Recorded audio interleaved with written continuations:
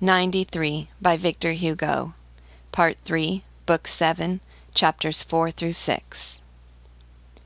A camp is a wasp's nest, especially during a revolution.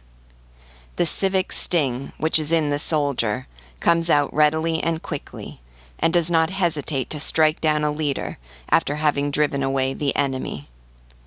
The valiant troop which had taken the Tourgue was filled with various buzzings, first against Major Gauvin, when Lantenac's escape became known. When Gauvin was seen coming out of the cell in which Lantenac was thought to be imprisoned, an electric shock ran through the whole camp, and in less than a minute all the soldiers had been informed. A murmur burst forth in the little army. "They're trying Gauvin now, but it's only for the sake of form. That shows you how much you can trust noblemen and priests. We've just seen a vicomte save a marquis, and now we are going to see a priest acquit a nobleman." When Gauvin's death sentence became known, there was a second murmur. "They can't do that. Our leader, our brave leader, our young commander, a hero. He's a vicomte.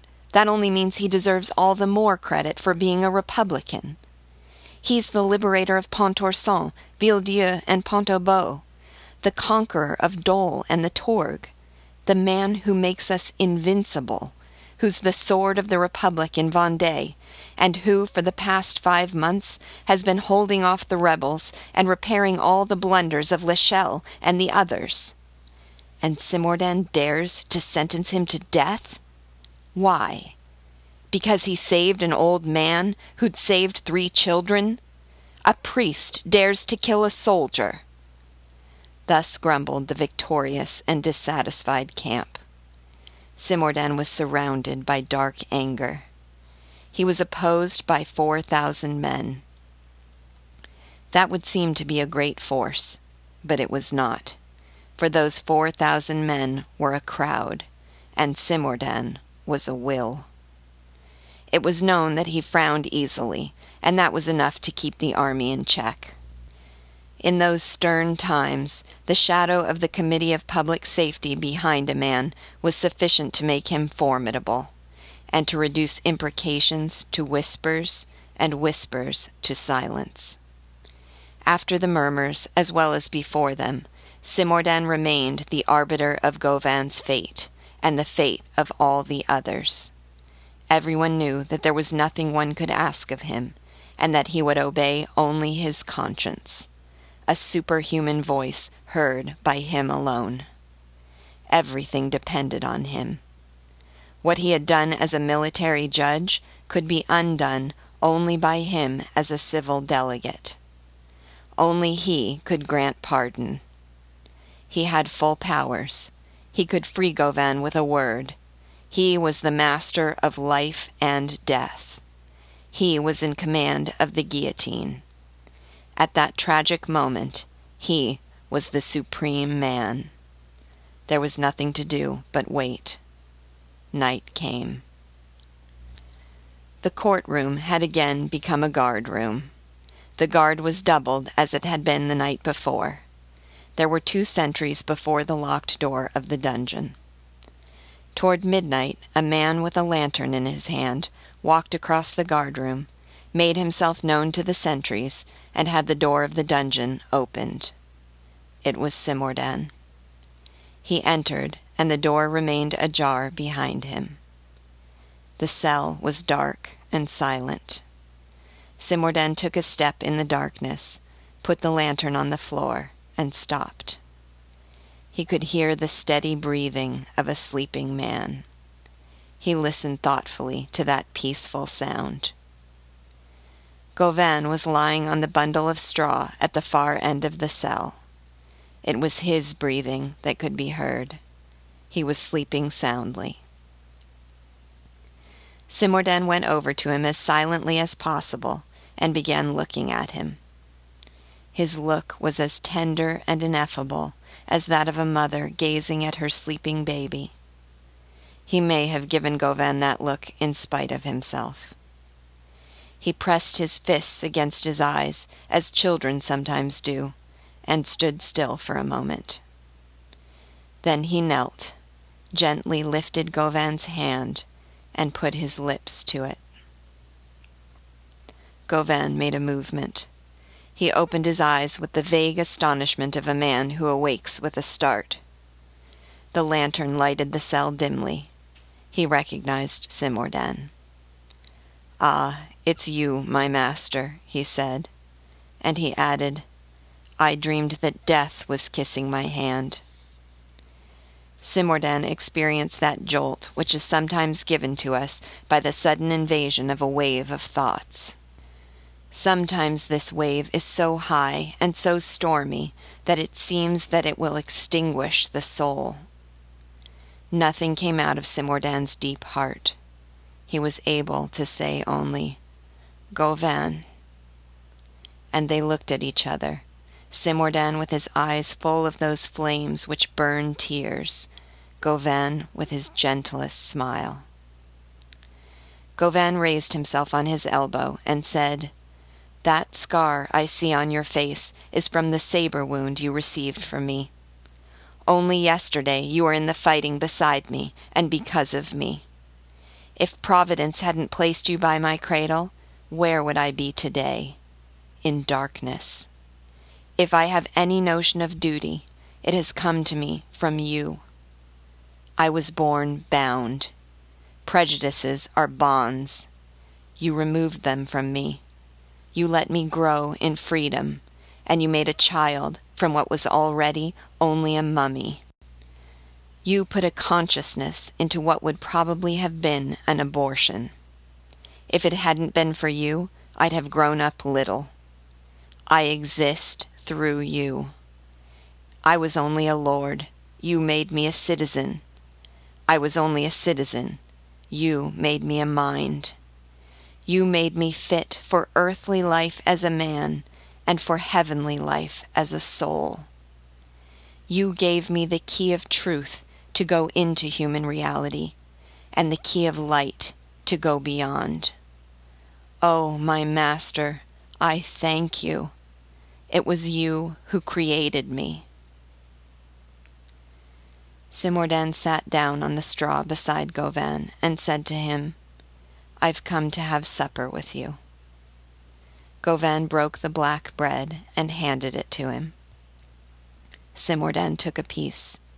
Then Gauvain held out the jug of water. "Drink first," said Simordan. Gauvain drank and passed the jug to Simordan, who drank after him. Gauvain had taken only one swallow. Simordan drank in long draughts. During that supper, Gauvain ate and Simordan drank, a sign of calm in the former and of agitation in the latter. There was a kind of terrible serenity in the cell. The two men talked. "Great things are beginning to take shape," said Gauvain. "What the revolution is doing now is mysterious.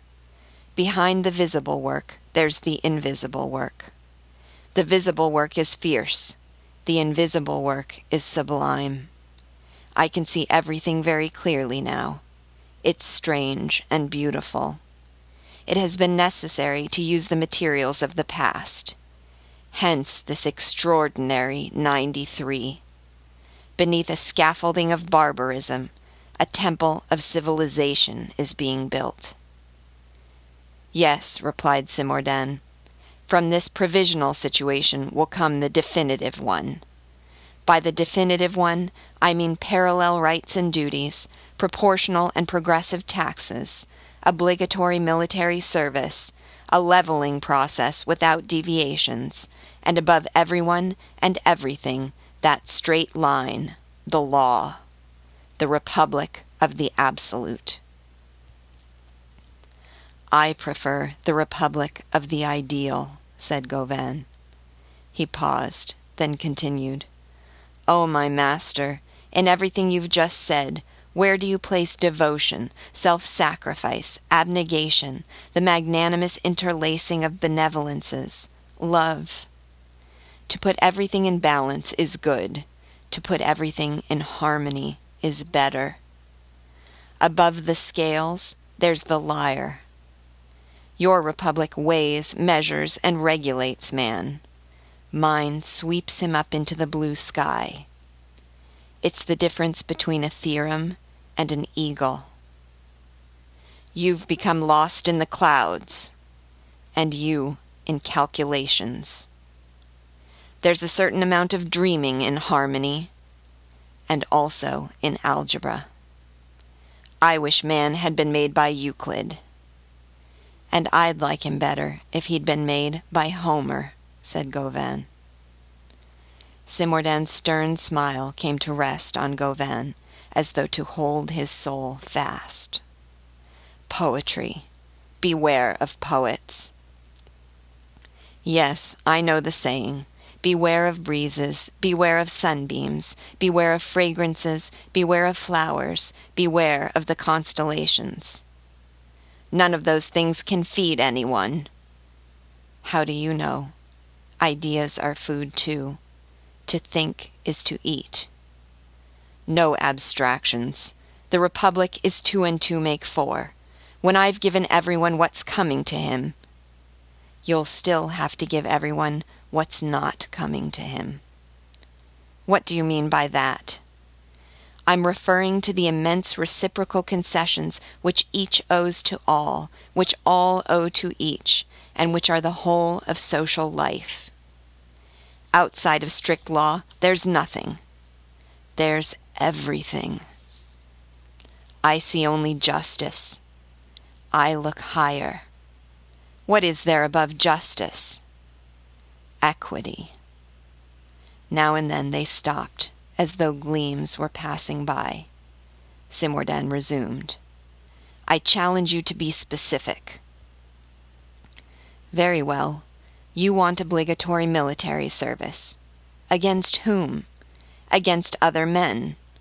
I don't want any military service. I want peace. You want to help the poor. I want to eliminate poverty. You want proportional taxes. I don't want any taxes at all. I want common expenditures reduced to their simplest expression and paid by the social surplus. What do you mean? This. First, eliminate parasitisms. The parasitism of the priest, of the judge, of the soldier. Then make use of your riches. You throw manure into the sewer. Throw it into the fields instead. 3/4 of the land is lying fallow.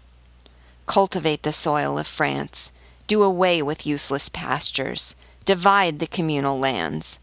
Let each man have a piece of land, and let each piece of land have a man.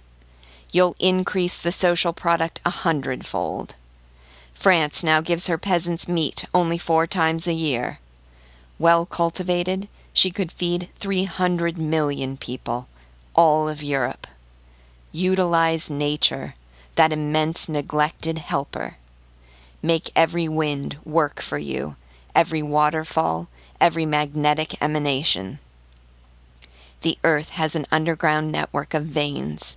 In that network, there's a prodigious circulation of water, oil, and fire. Tap the veins of the earth and bring forth that water for your fountains, that oil for your lamps, that fire for your hearths.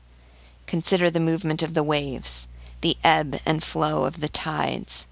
What is an ocean? An enormous wasted force. How foolish the earth is not to use the ocean. You're in the midst of a dream. In other words, in the midst of reality. And woman, what will you do with her? Simordan answered, I'll leave her what she is, man's servant.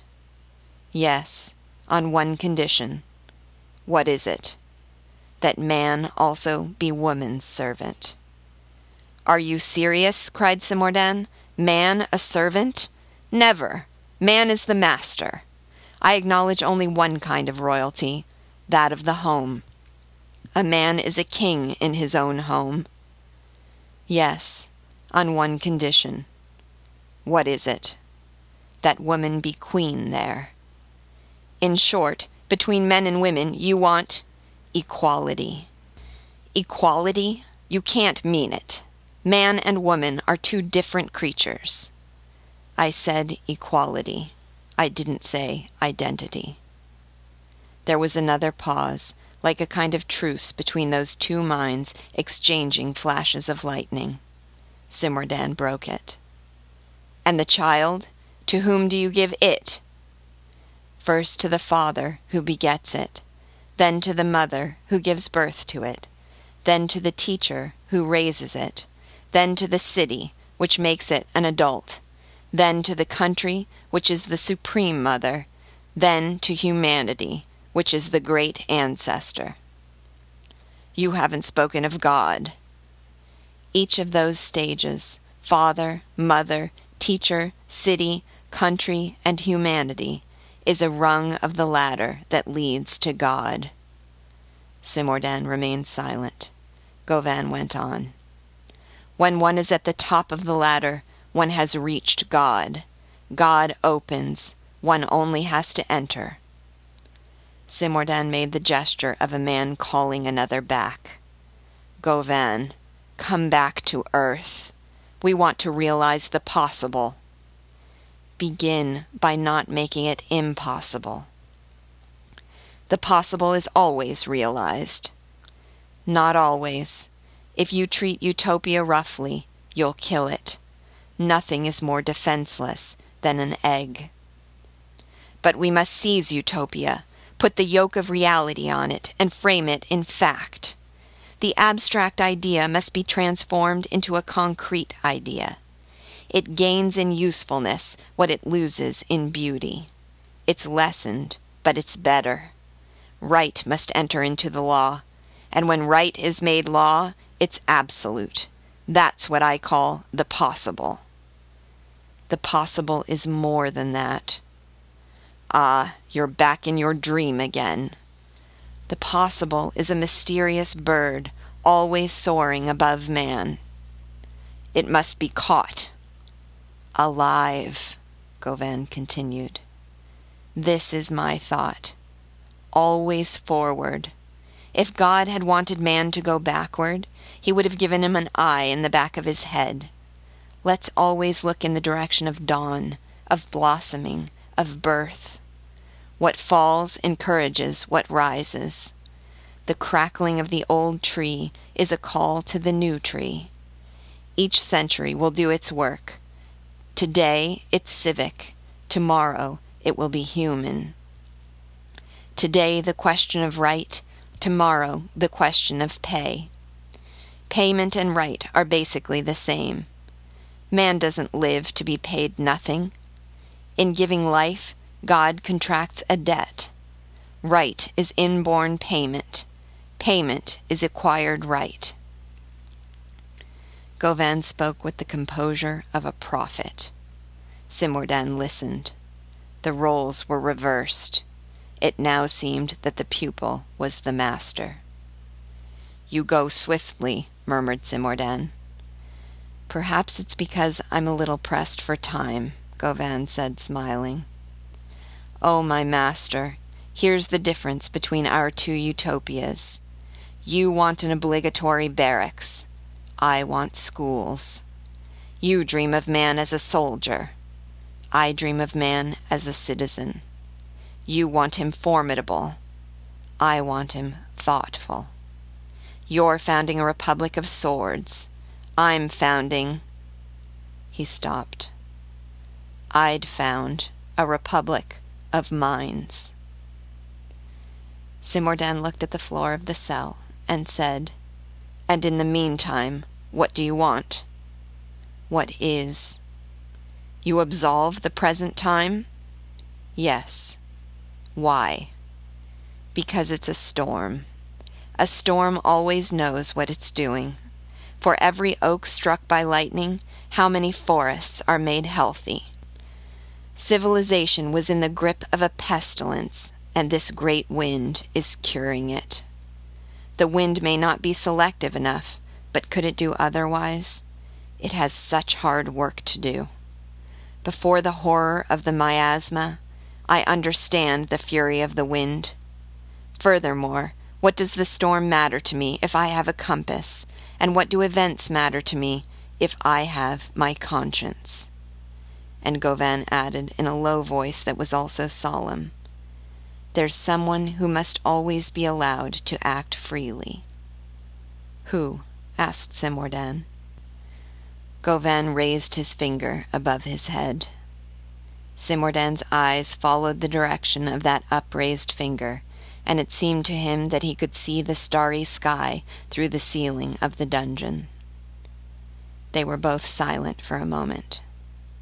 "You're depicting society bigger than nature," said Simordan.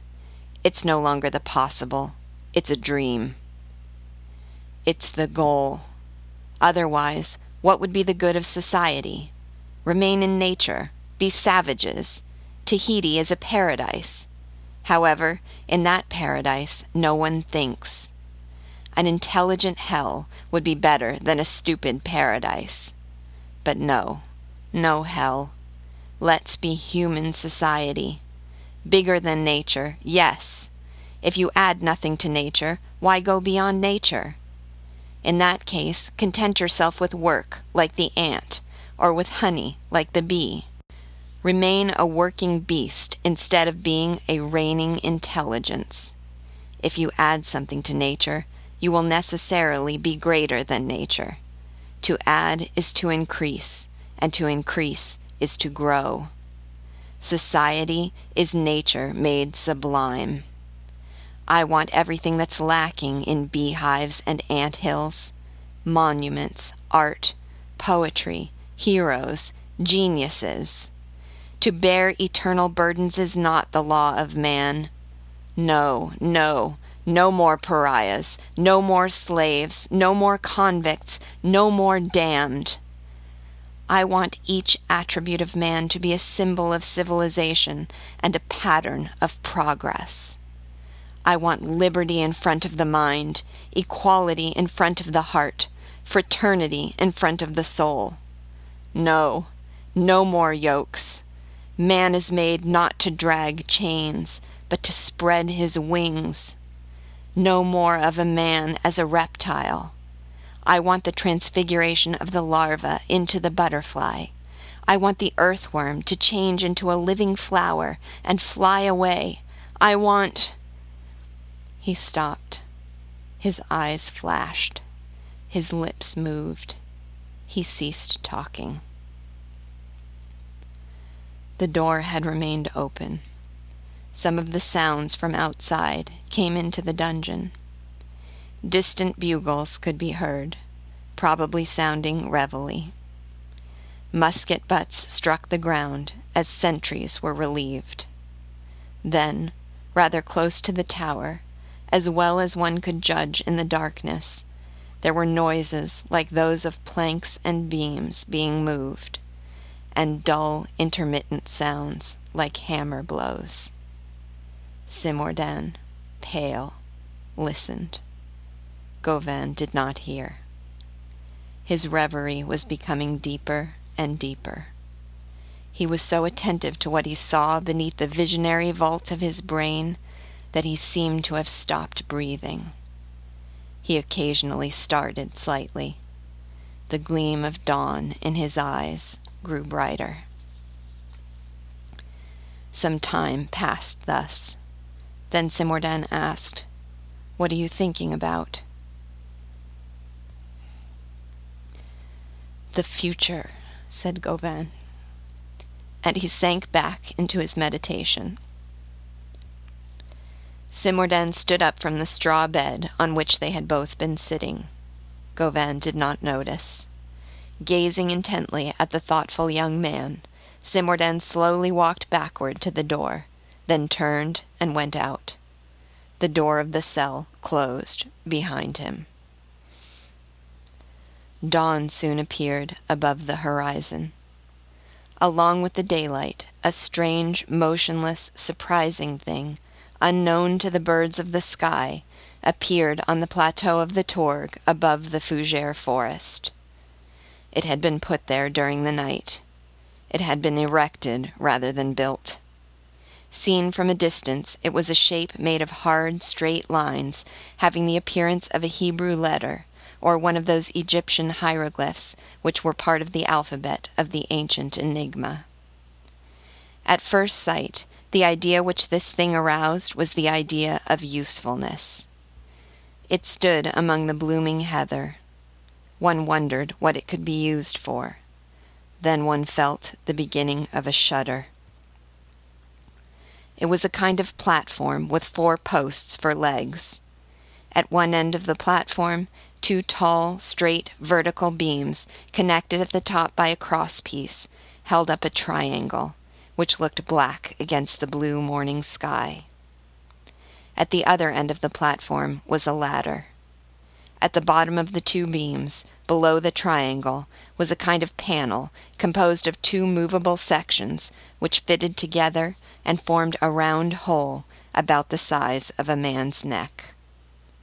The upper section of the panel slid in a groove so that it could be raised or lowered. For the moment, the 2 crescents which formed the circular hole when they were joined were drawn apart. At the foot of the beams supporting the triangle was a hinged plank that looked like a seesaw. Beside this plank was a long basket, and between the 2 beams, on the forward edge of the platform, was a square basket. It was painted red. Everything was made of wood except the triangle, which was made of iron. It was so ugly and small that one sensed immediately that it had been constructed by men, and it was so formidable that it deserved to have been brought there by genii. That unshapely structure was the guillotine. Opposite it, rising out of the ravine a few paces away, was another monster, the Torg. A stone monster was paired with a wooden monster.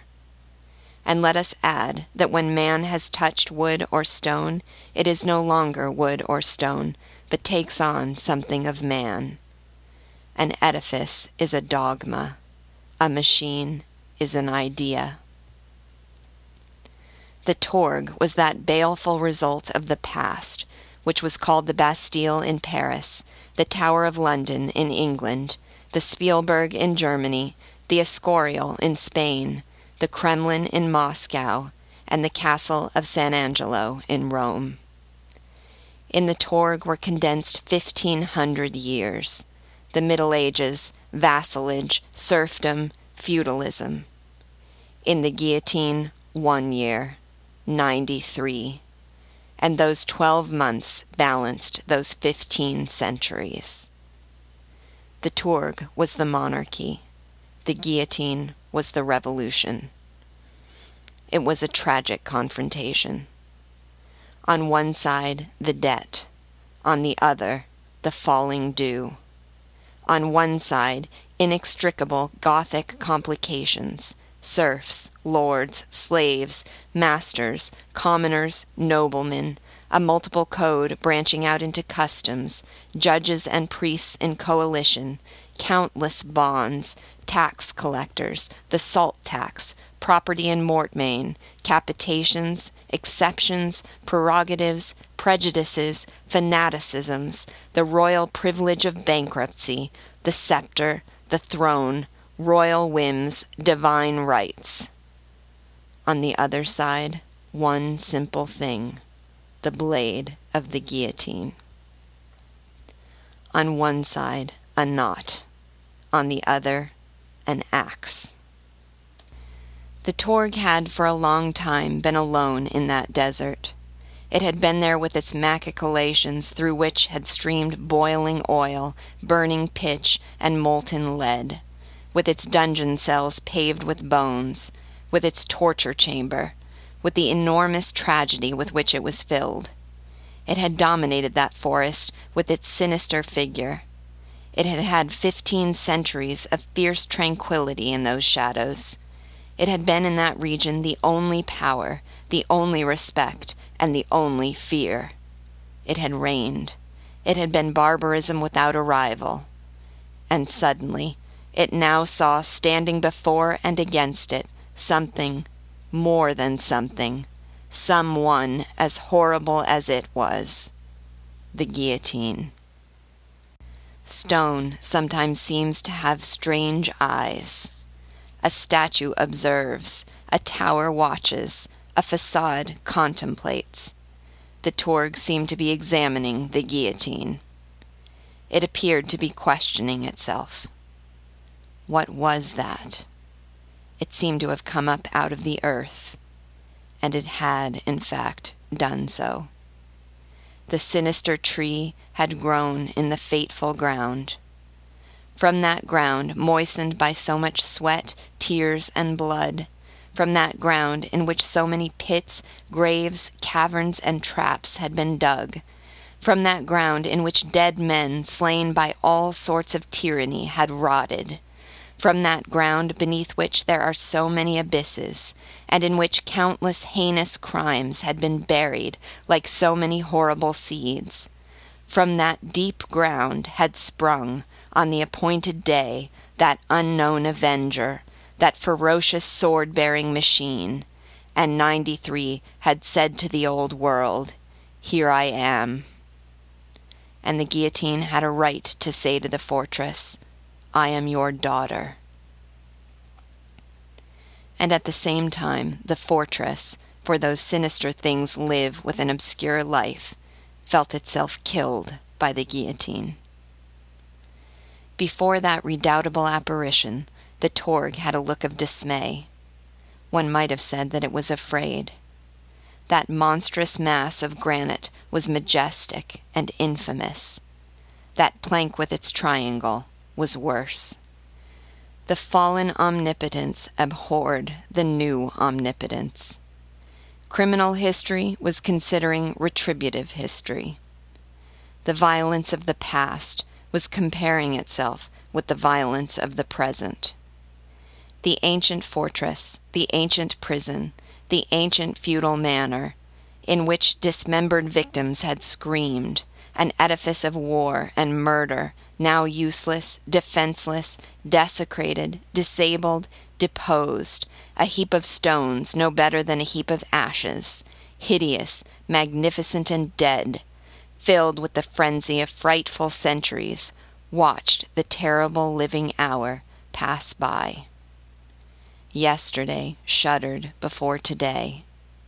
The old ferocity took note of and submitted to the new horror. That which had sunk into nothingness opened shadowy eyes before that which was terror, and the phantom looked at the spectre. Nature is merciless. She never consents to withdraw her flowers, her music, her fragrances, and her sunbeams before human abomination.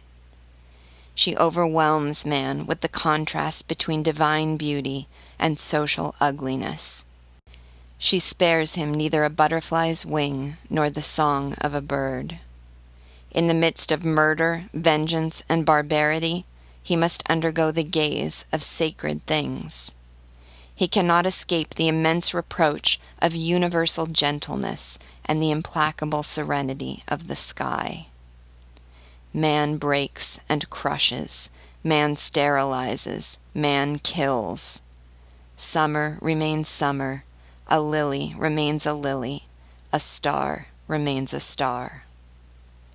Never had the fresh sky of dawn been more charming than it was that morning. A warm wind stirred the heather. Vapors drifted slowly through the branches. The fougere forest, permeated by the breath that rises from springs, smoked in the early sunlight like a vast censer filled with incense. The blue of the firmament, the whiteness of the clouds, the bright transparency of the waters, the verdure, that harmonious color scale which goes from aquamarine to emerald, the groups of fraternal trees, the patches of grass, the deep plains. Everything had that purity which is nature's eternal counsel to man.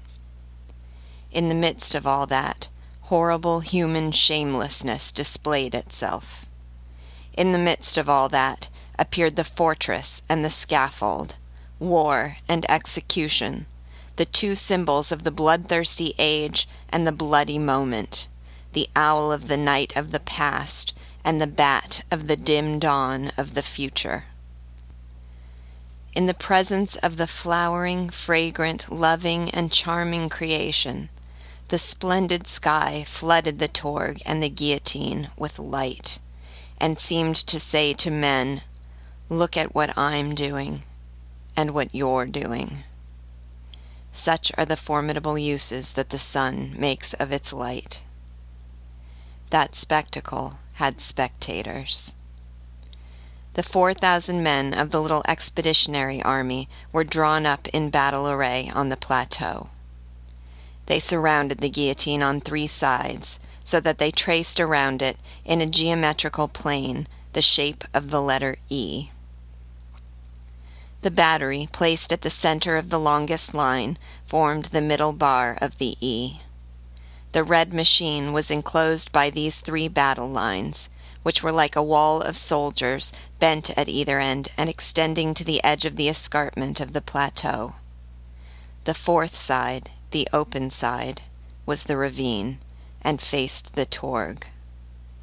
This made a rectangle, in the middle of which was the scaffold. As the sun rose, the shadow cast on the grass by the guillotine became shorter. The gunners were at their guns, with their matches lighted. Soft blue smoke was rising from the ravine. The fire that had consumed the bridge was dying out. This smoke blurred the outlines of the Torg without hiding it. The high platform of the tower dominated the whole horizon. Between this platform and the guillotine there was only the ravine. One could talk from one to the other. The table of the tribunal and the chair shadowed by tricolored flags had been placed on the platform. The sun was rising behind the Torg, outlining the black mass of the fortress, and at its top the figure of a man sitting motionless, with his arms folded, on the chair of the tribunal beneath the cluster of flags. That man was Simordan. As on the day before, he was wearing his civil delegate's costume, with a tricolored plume on his hat, his saber at his side, and his pistols in his belt. He was silent. Everyone was silent. The soldiers stood at attention, with the butts of their muskets on the ground. Their elbows were touching, but no man spoke to the man beside him. They were thinking confusedly of that war, of all the combats, of the shooting from hedges which they had so valiantly faced, of the throngs of wild peasants they had driven back, of the citadels they had captured, the battles they had won, the victories they had achieved. And it seemed to them that all that glory was turning to shame. Their chests were contracted with a somber expectation. They could see the executioner moving back and forth on the platform of the guillotine. The growing light of morning was majestically filling the sky. Suddenly they heard the sound of drums muffled with crepe. This funereal rumbling came closer. The ranks opened, and a procession entered the rectangle and moved toward the scaffold. First came the drummers with their black drums, then a company of grenadiers with lowered muskets, then a platoon of gendarmes with drawn swords, then the condemned man, Gauvain. Gauvain was walking freely. There were no ropes on his feet or hands. He was in his undress uniform and was wearing his sword. Behind him came another platoon of gendarmes. His face still had that expression of thoughtful joy which had illuminated it when he said to Simordan, "I'm thinking of the future." Nothing could have been more ineffable and sublime than that continued smile. On arriving at that sad place, his first look was at the top of the tower. He disdained the guillotine. He knew that Simordan would consider it his duty to witness the execution. He looked for him on the platform. He saw him there. Simordan was livid and cold. Those who were near him could not hear his breathing. When he saw Gauvain, he started.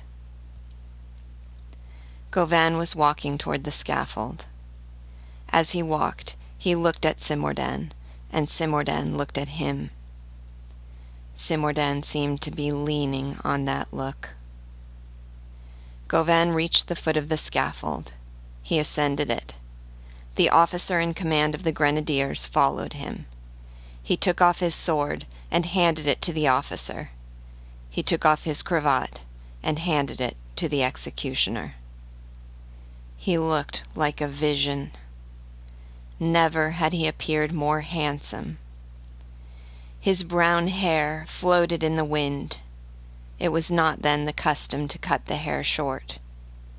His white neck made one think of a woman, and his heroic sovereign eyes made one think of an archangel.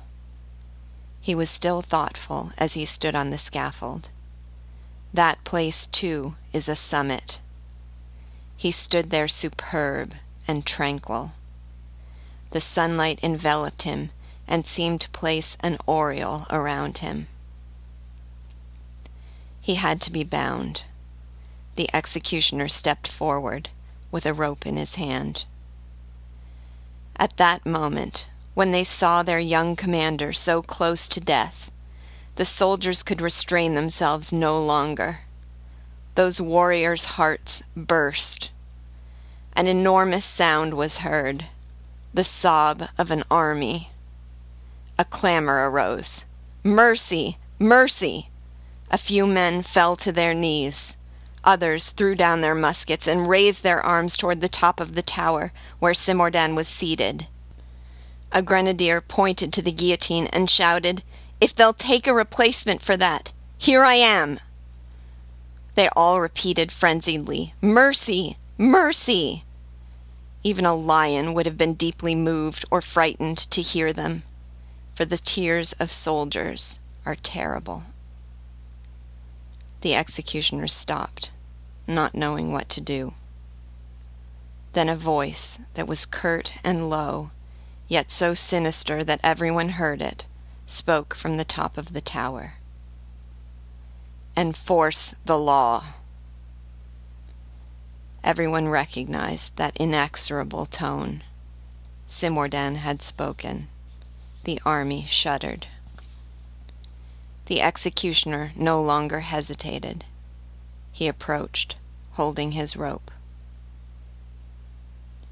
"Wait," said Gauvain. He turned toward Simordan, made a gesture of farewell with his right hand, which was still free, then let himself be bound. When he was bound, he said to the executioner, "Excuse me, one more moment." And he cried out, "Long live the Republic!" He was placed on the plank. That proud and charming head was held fast beneath the infamous yoke. The executioner gently lifted his hair, then pressed the release. The triangle began to slide downward, slowly at first, then swiftly. A hideous blow was heard. At the same instant, another sound was heard. The stroke of the blade was answered by a pistol shot. Simordan had taken one of the pistols from his belt, and when Gauvain's head dropped into the basket, Simordan shot himself in the heart. Blood gushed from his mouth, and he fell dead.